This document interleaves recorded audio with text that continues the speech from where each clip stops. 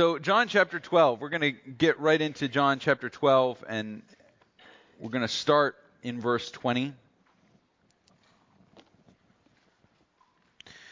So John has just recorded Jesus arriving in Jerusalem. And remember, he arrives in Jerusalem accompanied by people who have seen Lazarus, who has been raised from the dead. So resurrection becomes a big theme in John's gospel. It will recur over and over and over again, and there are all kinds of different ways that John expresses it. He just doesn't simply say resurrection. He talks about rising up. He talks about standing up. He talks about living again. He talks about eternal life. All of these different things.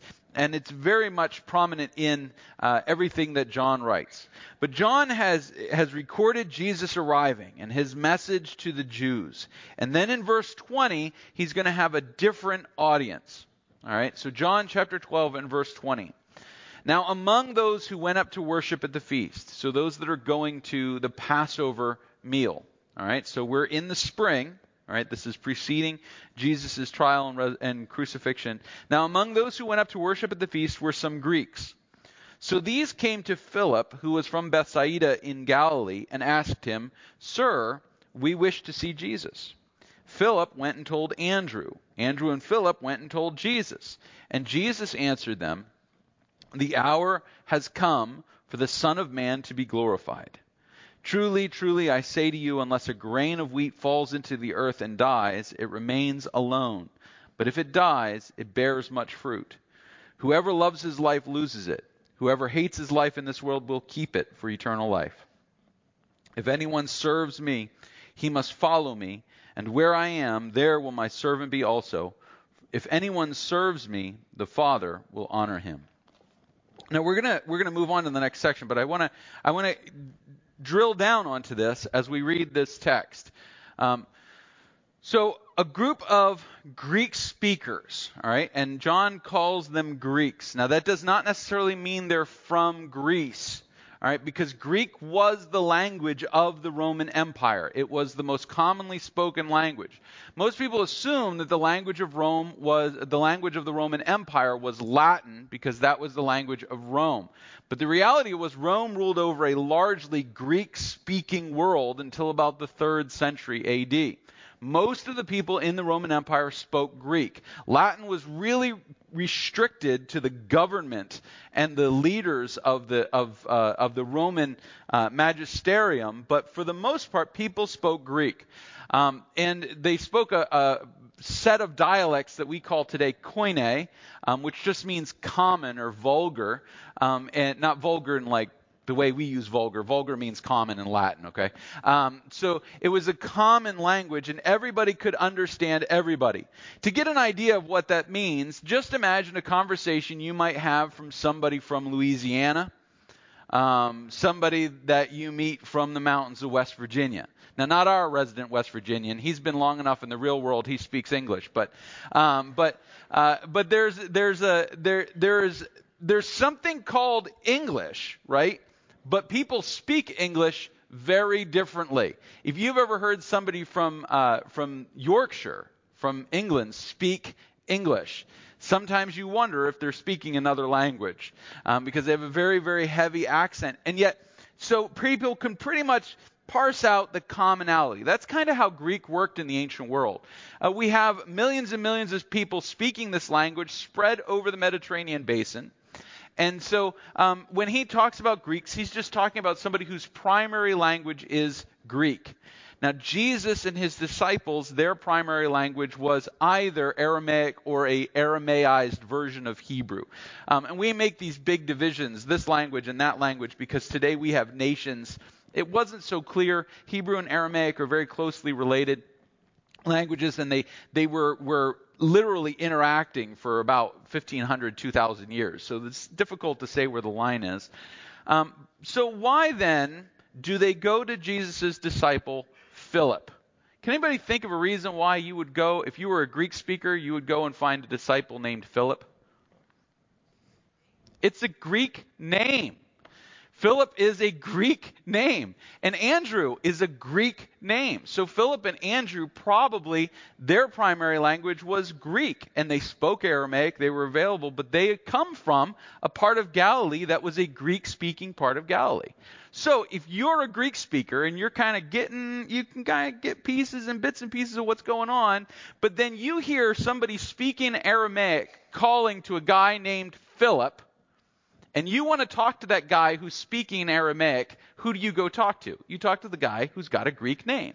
So you can only imagine this conversation. I think, Philip, he probably did speak fairly good Greek, but they come up and they start talking to him. You ever met somebody and you know just a little bit of a language, and you make the mistake of maybe introducing yourself in that language, and then they start talking to you, and you realize you don't really know anything of that language. This happens to me every single time I introduce myself in Japanese to somebody. They immediately assume that because I know a little bit of Japanese, and it's getting less and less every day, they start talking to me, and I'm like, no idea. I caught like one or two of your verbs. That's pretty much it. No idea. Let's just talk in English. Eigo ga hanashimasu ka. So we get into this conversation. So he goes to Philip, and Philip, they say, we would like to meet Jesus. We'd like to talk to him. Now Philip's sitting there going, if I'm Philip, right? I go, so go talk to him. Right? It's not like Jesus is pretentious. It's not like Jesus has an appointment book. It's not like he's behind a wall, and his attendees are, the only people they ever try to keep away from him are sick people and children, which I don't really understand that one. But so Philip goes to Andrew, his brother Andrew. He says, well, hey, these guys want to talk to Jesus. What should we do? And Andrew and Philip go and tell Jesus. And Jesus, in his typical way, does not answer the question. So we get a context from the way that he answers them, what he thinks is going on in Philip and Andrew's minds.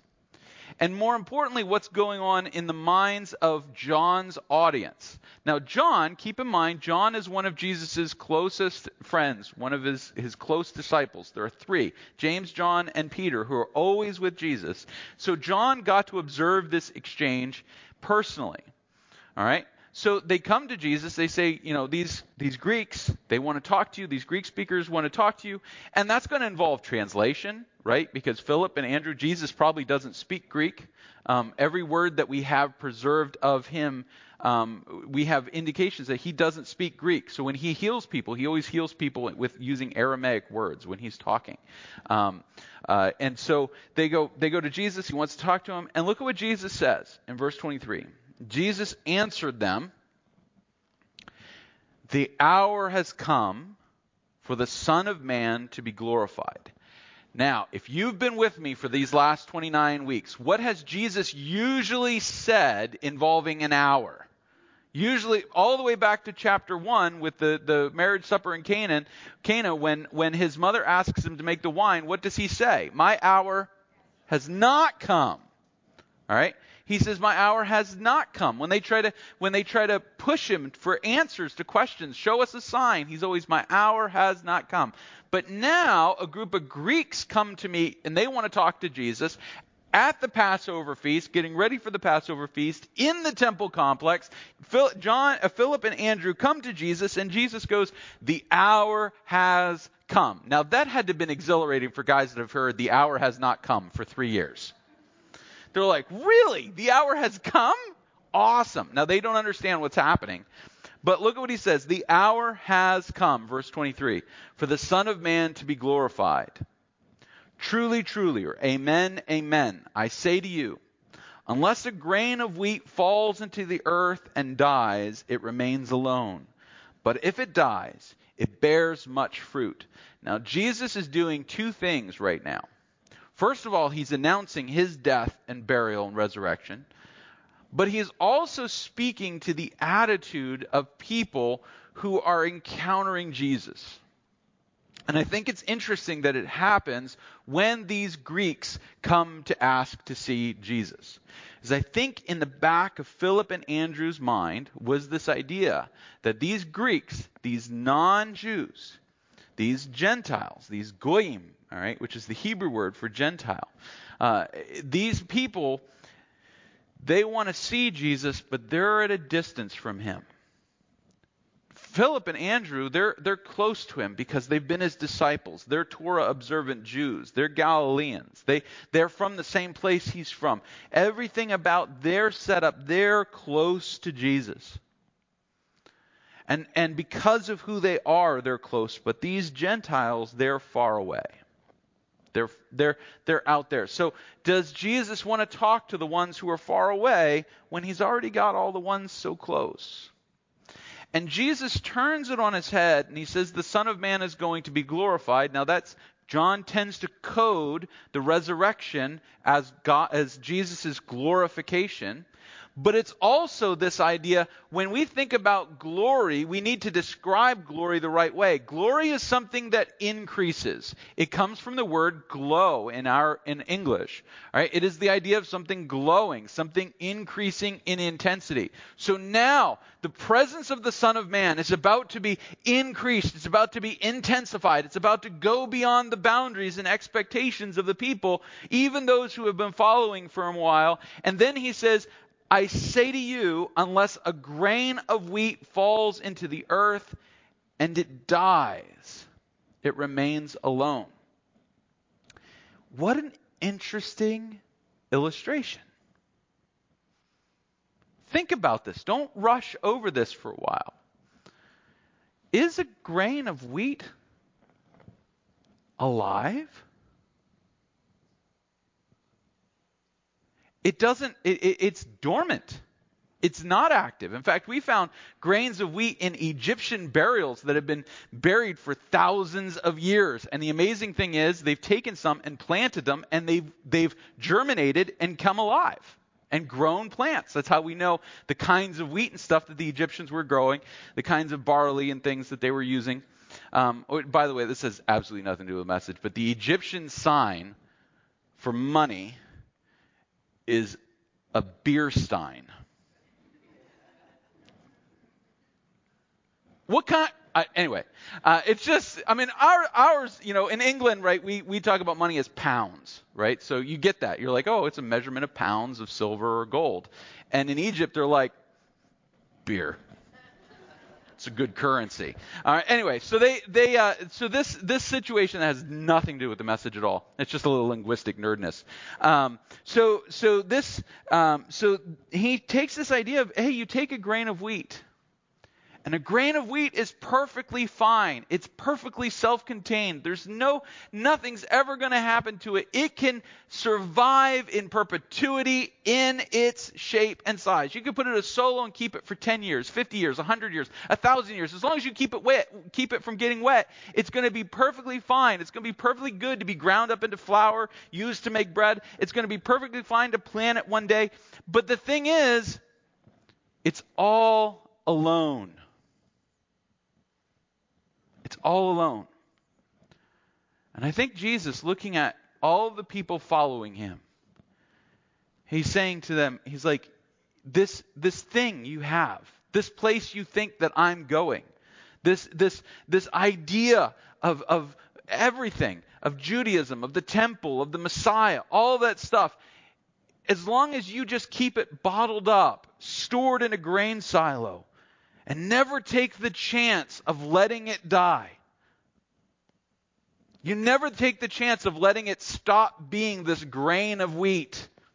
You will never truly live. As long as all you have of your faith is this easily managed dry product that one day might become something, guess what? It will never become something. The Trasks have a thing about the movie or the show, the Alone show. Mike and Kathy love to watch Alone. I wouldn't say I love to watch it. I love to make fun of the guys on it. There was one guy who spent like weeks eating pine wood. I'm like, that seems like a good. And then he's complaining about stomach problems. Really? You just ate a 2x4. That might be a problem. Anyway. on alone, there was a character in one of the early seasons who got pulled off the show because of malnourishment, despite the fact that he had all kinds of food. He was trying to eat as little as he possibly could to last as long as he could, and in the process, he was destroying his own body. Even though he had all the resources at his hands to actually survive, he wound up losing because he took all of his resources and he didn't use them for their purpose. And Jesus says, hey, you guys, you've got everything. You've got the scriptures. You've got my presence. You've got all this stuff. And you're looking around asking the question, all right, so what do we do with the grain? What do we do with the potential that Jesus is putting into me? These Greeks are coming and asking whether they can talk to you. Jesus, what do we do about that? And Jesus says to them, are we just going to hold what we have? Or are we going to take the chance and sow it to see produce, to see fruit, to see production among these people that maybe they're not too keen on? Maybe they don't like those Greek guys so much. Maybe they're troublemakers. Now, I will tell you that the Greeks in Galilee were rather well known as being the frat house down the street. They really were.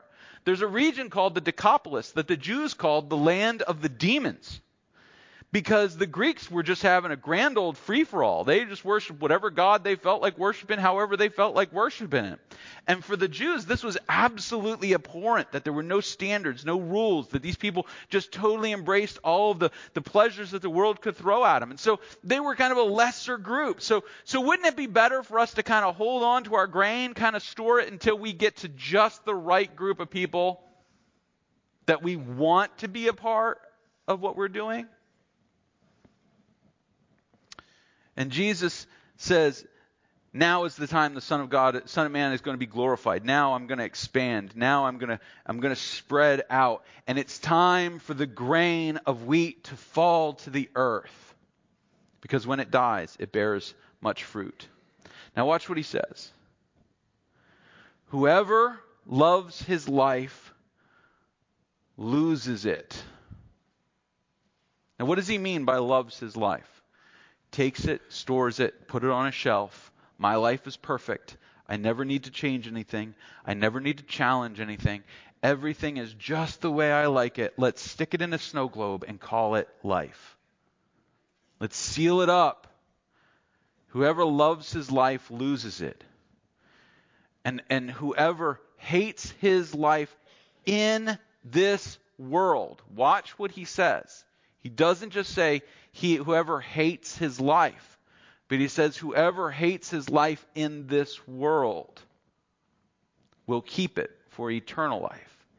He says when you realize that your purpose, your life, was not given to you to be stored up and made perfect, but it was given to you to be broken like the treasure. Remember, John ties everything together, right?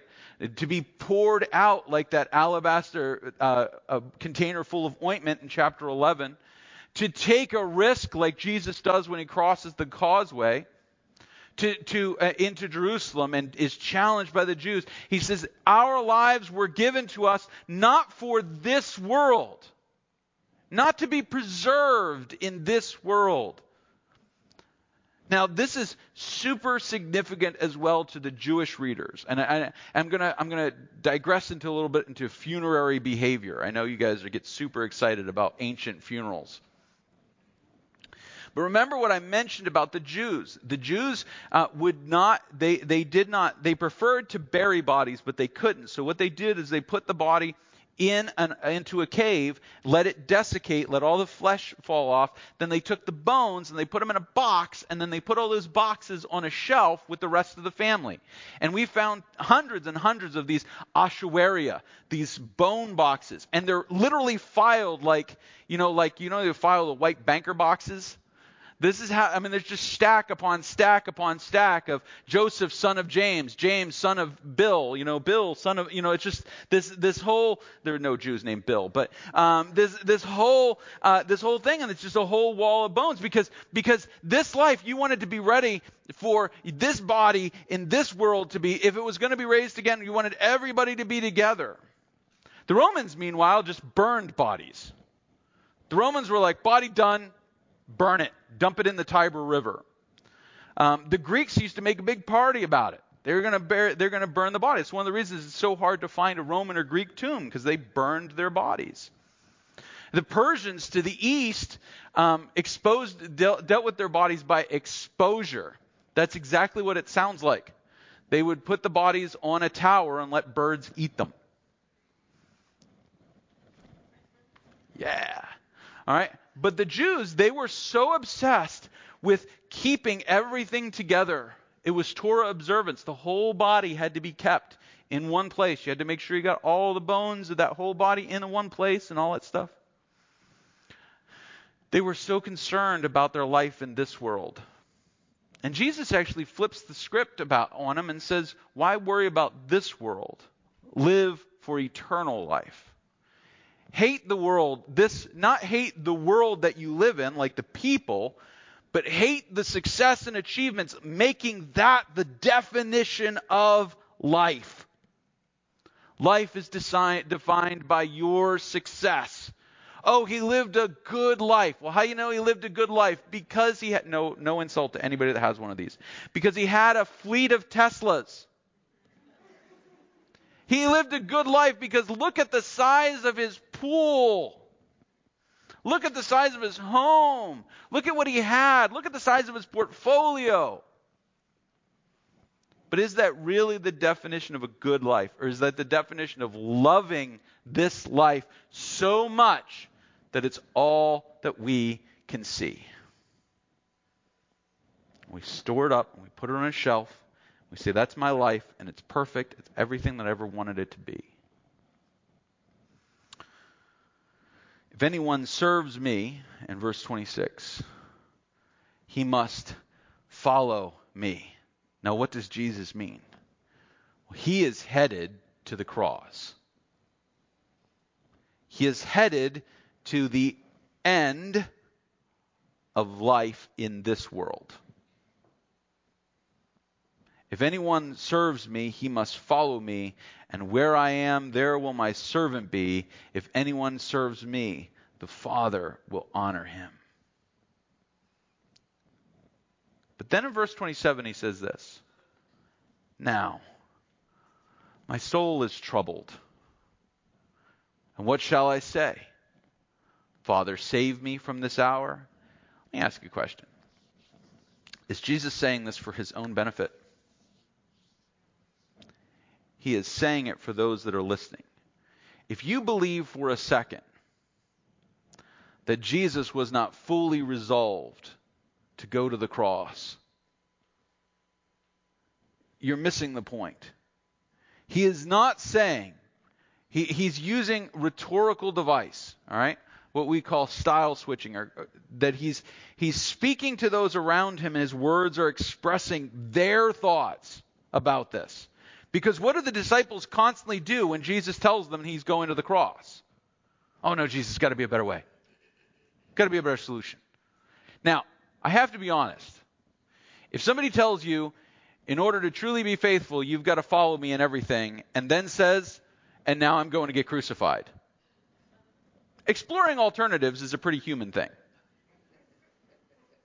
Now my soul is troubled. What shall I say? Father, save me for this hour? But for this purpose I have come to this hour. Father, glorify your name. And then something weird happens. A voice comes from heaven. I have glorified it, and I will glorify it again. And the crowd that stood there and heard it said that it had thundered. And others said, an angel has spoken to him. And Jesus answered, this voice has come for your sake, not mine. Now, are you going to listen to me or not? That's what he's saying. Are you going to hear me or not? Now, keep in mind the same idea. Jesus has not jumped to another topic.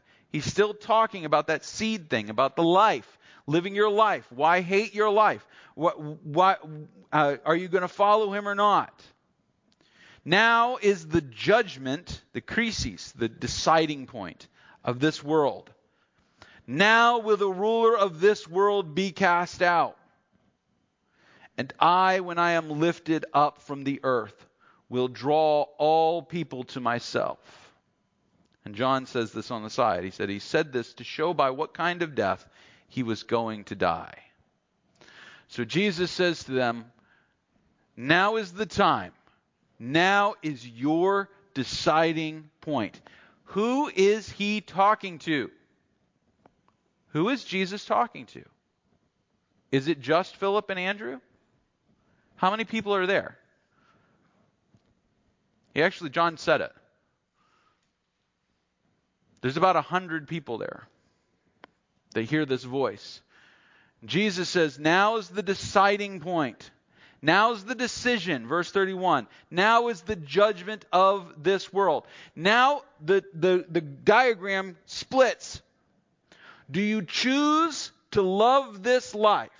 To take the grain that God has given you, put it up on the shelf, store it, and say it's wonderful and beautiful? Or do you take the chance and spread the seed and be planted and die to grow up to have fruit together? Will you choose the isolation of the success and glory of this world? And he's talking about, in the Jewish context, all the Torah observance and all of those things. In the Greek context, all of the pleasures that they're seeking after. Are you going to choose to live for your ideal of this life, or are you going to follow me? I'm going to tell you something. Jesus was born a Jew. Jesus did not speak only to Jews. Jesus was, and take this however you want, Jesus was more than a Jew. The current theme in Jesus scholarship is to treat Jesus as Jesus was just a really good Jewish teacher, and if we study him, we find his moral teachings, and they're so wonderful and wise, and what a great rabbi Jesus was. Jesus was never going to be just a Jew. He was not a well-behaved Jewish boy from Galilee. Jesus was a disruptor of everything that people thought were the divisions of this world. And he says, you get to choose. You can continue to be one of the things that the world tells you to be, or you can follow me and become something else. But in order to do that, you've got to die. That is a hard, hard message to follow. It's hard for us knowing about the resurrection in the past. Imagine what it was like for these guys who had never really dealt with resurrection too much. Sure, they had seen Jesus raise Lazarus from the dead. That's going to argue a lot in his favor. But they're still human. They're still struggling. He's saying, will you decide? How are you going to choose? So the crowd in verse 34 answered him. Typical. We have heard from the law that the Christ, or the Messiah, remains forever. How can you say that the Son of Man must be lifted up?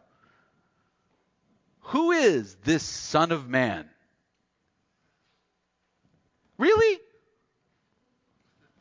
He's got a guy he just raised from the dead standing in a corner. He's surrounded by people that have seen all of the signs. The Pharisees have questioned him and gotten so frustrated they're trying to kill him. So, who exactly are you talking about? Now, what are they doing? They're asking a rhetorical question. Obviously, they know who Jesus is talking about. Jesus said to them, and he picks up another one of John's themes. The light is among you for a little while longer. Walk while you have the light, lest darkness overtake you. The one who walks in the darkness does not know where he is going. While you have the light, believe in the light, that you may become sons of light. Now, this is an awesome statement that Jesus makes. It's awesome on a lot of levels, but as a historian, it's really cool. Because one of the disruptive groups of Judaism in the century before Jesus, the Qumran community, they had a document called the Judgment of the Sons of Light and Darkness. And basically they said, we, The truly Torah observer, everybody does this, right? No one ever says everybody's included. They're always like, we who are specialer than everybody else. When the Messiah comes, we, the sons of light, will be more special, more happy, more bright, more joyous. Everything will be great for us, while the rest of you will be judged in darkness and wrath and destruction. Yay for us. That's a brief summary. It's the Cliff Notes. You can read the whole document for yourself. What does Jesus say to this mixed crowd that includes Jews and Greeks? He says, follow me, because access to the light is access to me. You want to become a son of light? You don't have to become a Jew living on the edge of the wilderness, being baptized 73 times a day. He says, all you have to do to be a son of the light is to stay in the light. When the glow reaches the Gentiles, you will choose light or darkness. In the glow in Judaism, you will choose light or darkness. You will choose to follow and stay in the light, or you will choose your own path and you will wander off into the darkness. You can choose to either follow me and die and bear fruit, or you can choose the darkness and you can dwell alone in darkness for the rest of your being, if that's what you want. But the time has come to choose. And how do they choose? The vast majority of people in Jerusalem, within just a couple of days, will call for Jesus' crucifixion. They will choose darkness. They will choose solitude. They will choose their own path rather than following him. Why? Because following him requires dying to me. And people don't want to do that. Human beings are innately opposed to the idea of surrendering our will to someone else's. We instinctively hold on to the life that we define as the most important. And let's be perfectly honest. Every human being in the world at some point in their life realizes the world is not a movie about them. But we all have this tendency to still think about how every single thing that happens affects us. Let me put that there for a second.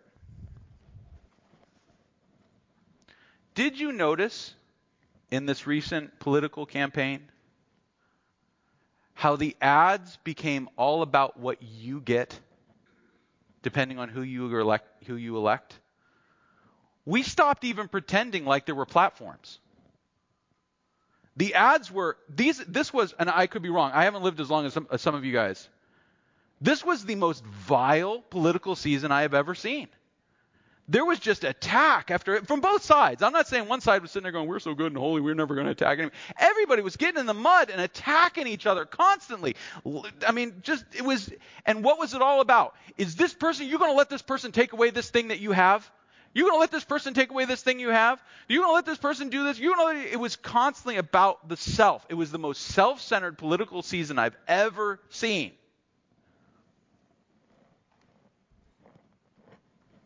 Move back into here. Christianity that's about the selfish person, about what you get from God, of course it appeals. Of course it's successful. Of course it works. Everybody loves it. Hearing a message about taking up a cross and following Jesus, about surrendering ourselves, being united to him in his suffering, well, that's not cool. We don't want that.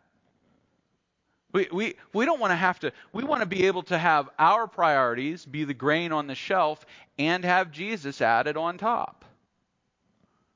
It's nice to have security here and security here. So let's throw Jesus on there. Let's just add him in the mix. And ultimately, that's just as selfish as just keeping it on the shelf. But truly laying our lives down That's hard. Every preacher I've known as a kid has preached a sermon like this as an adult. And they've said, now's the time. All preachers are Southern in my head. Now's the time for you to make the choice. To choose the cross. And that's how I grew up. That's how preaching was. All right. We called them stump suckers because they would preach like that until they ran out of oxygen. They would go, now is the time for you to follow Jesus, to take your choice, to make your choice, to walk his way, to take your cross, to rise up, and to be. And that was how they would preach. They had that big, and we called that the stump sucker because they would, suck a stump up out of the ground. I'm not here to give you a guilt trip about following Jesus. I'm here to tell you that following Jesus is hard. Jesus knew it was hard. The language he uses to describe following him is hard. He's not giving us an easy path. If you choose to follow Jesus, you choose, I'm going to be honest, the hard way, the narrow road, the difficult trail. If you choose to follow Jesus, you choose to surrender ownership of all that you own and instead behave as if you are a steward of the things that God has entrusted to you, which means parting with things that you might really love. Surrendering them to others. Giving up on things that you really would like to have for the sake of the gospel.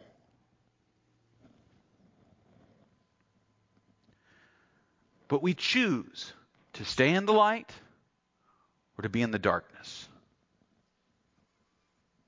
We choose to truly die to live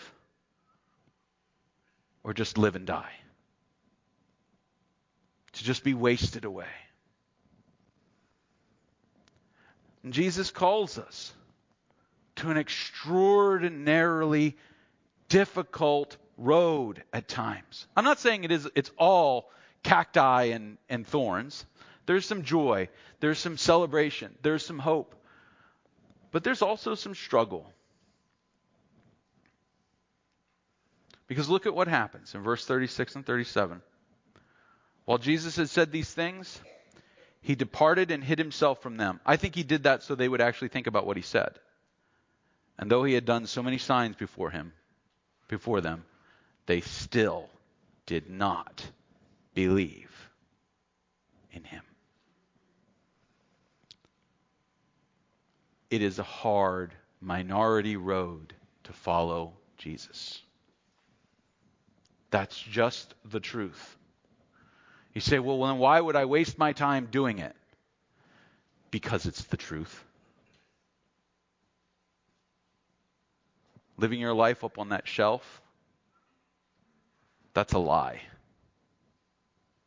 Living your life for your own pleasure, your own needs, your own opinions, that's a lie we tell ourselves about the ultimate reality of the universe, that it's all about me. That's a lie. Satan was a liar from the beginning, and he continues to lie in the lives of every human being, telling him that they're the only one that matters. Their security is all that matters. Their happiness is all that matters. It's a lie, and it's darkness, and it's deceit. We follow Jesus not because he's easy, but because he is true. And I'm okay if you don't accept that statement. I'm okay with it. But don't call yourself a Christian if you don't. Because a Christian follows Jesus. That's the reality of who we are. Do we do it perfectly? Are we as consistent as we should be? But are we striving to follow the light? Always to stay in the light. To be the sons of light. Jew, Greek, free, slave, barbarian, Roman, man, woman, child, doesn't matter. Only Jesus. Only Jesus. I am the way, the truth, and the life. And no man comes to the Father but by me. Jesus leaves no room for alternatives. And I'm sorry. I'm sorry if it offends. But you cannot read the Bible and come to any other conclusion than Jesus and only Jesus is the means of our hope in life. Would you join me in a word of prayer?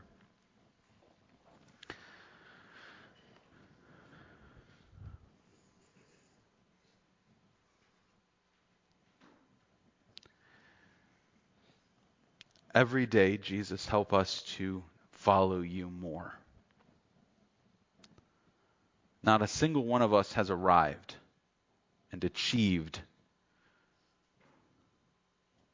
We are all still just struggling to stay in the light. We get distracted. We drift into the darkness. But you call us back. Father, help us to always be following Jesus. Staying in the light. Being the sons and daughters of light. Living the life. Laying down what we so often bring back into our lives. Killing it and letting it be so that we can follow you. Help us to strive for a life lived in the flesh, not for ourselves, but for the Son of God. If we call ourselves Christians, Jesus, we call ourselves your disciples. We call ourselves those who have laid their lives down to pick up a life that you have given us. May you be glorified in all we do and say. We pray this in your precious and holy name. Amen. My brothers and sisters, we're going to dedicate the Operation Christmas Child boxes. Then we're going to take a break after that, and then we'll come together for our membership meeting in a little bit, right?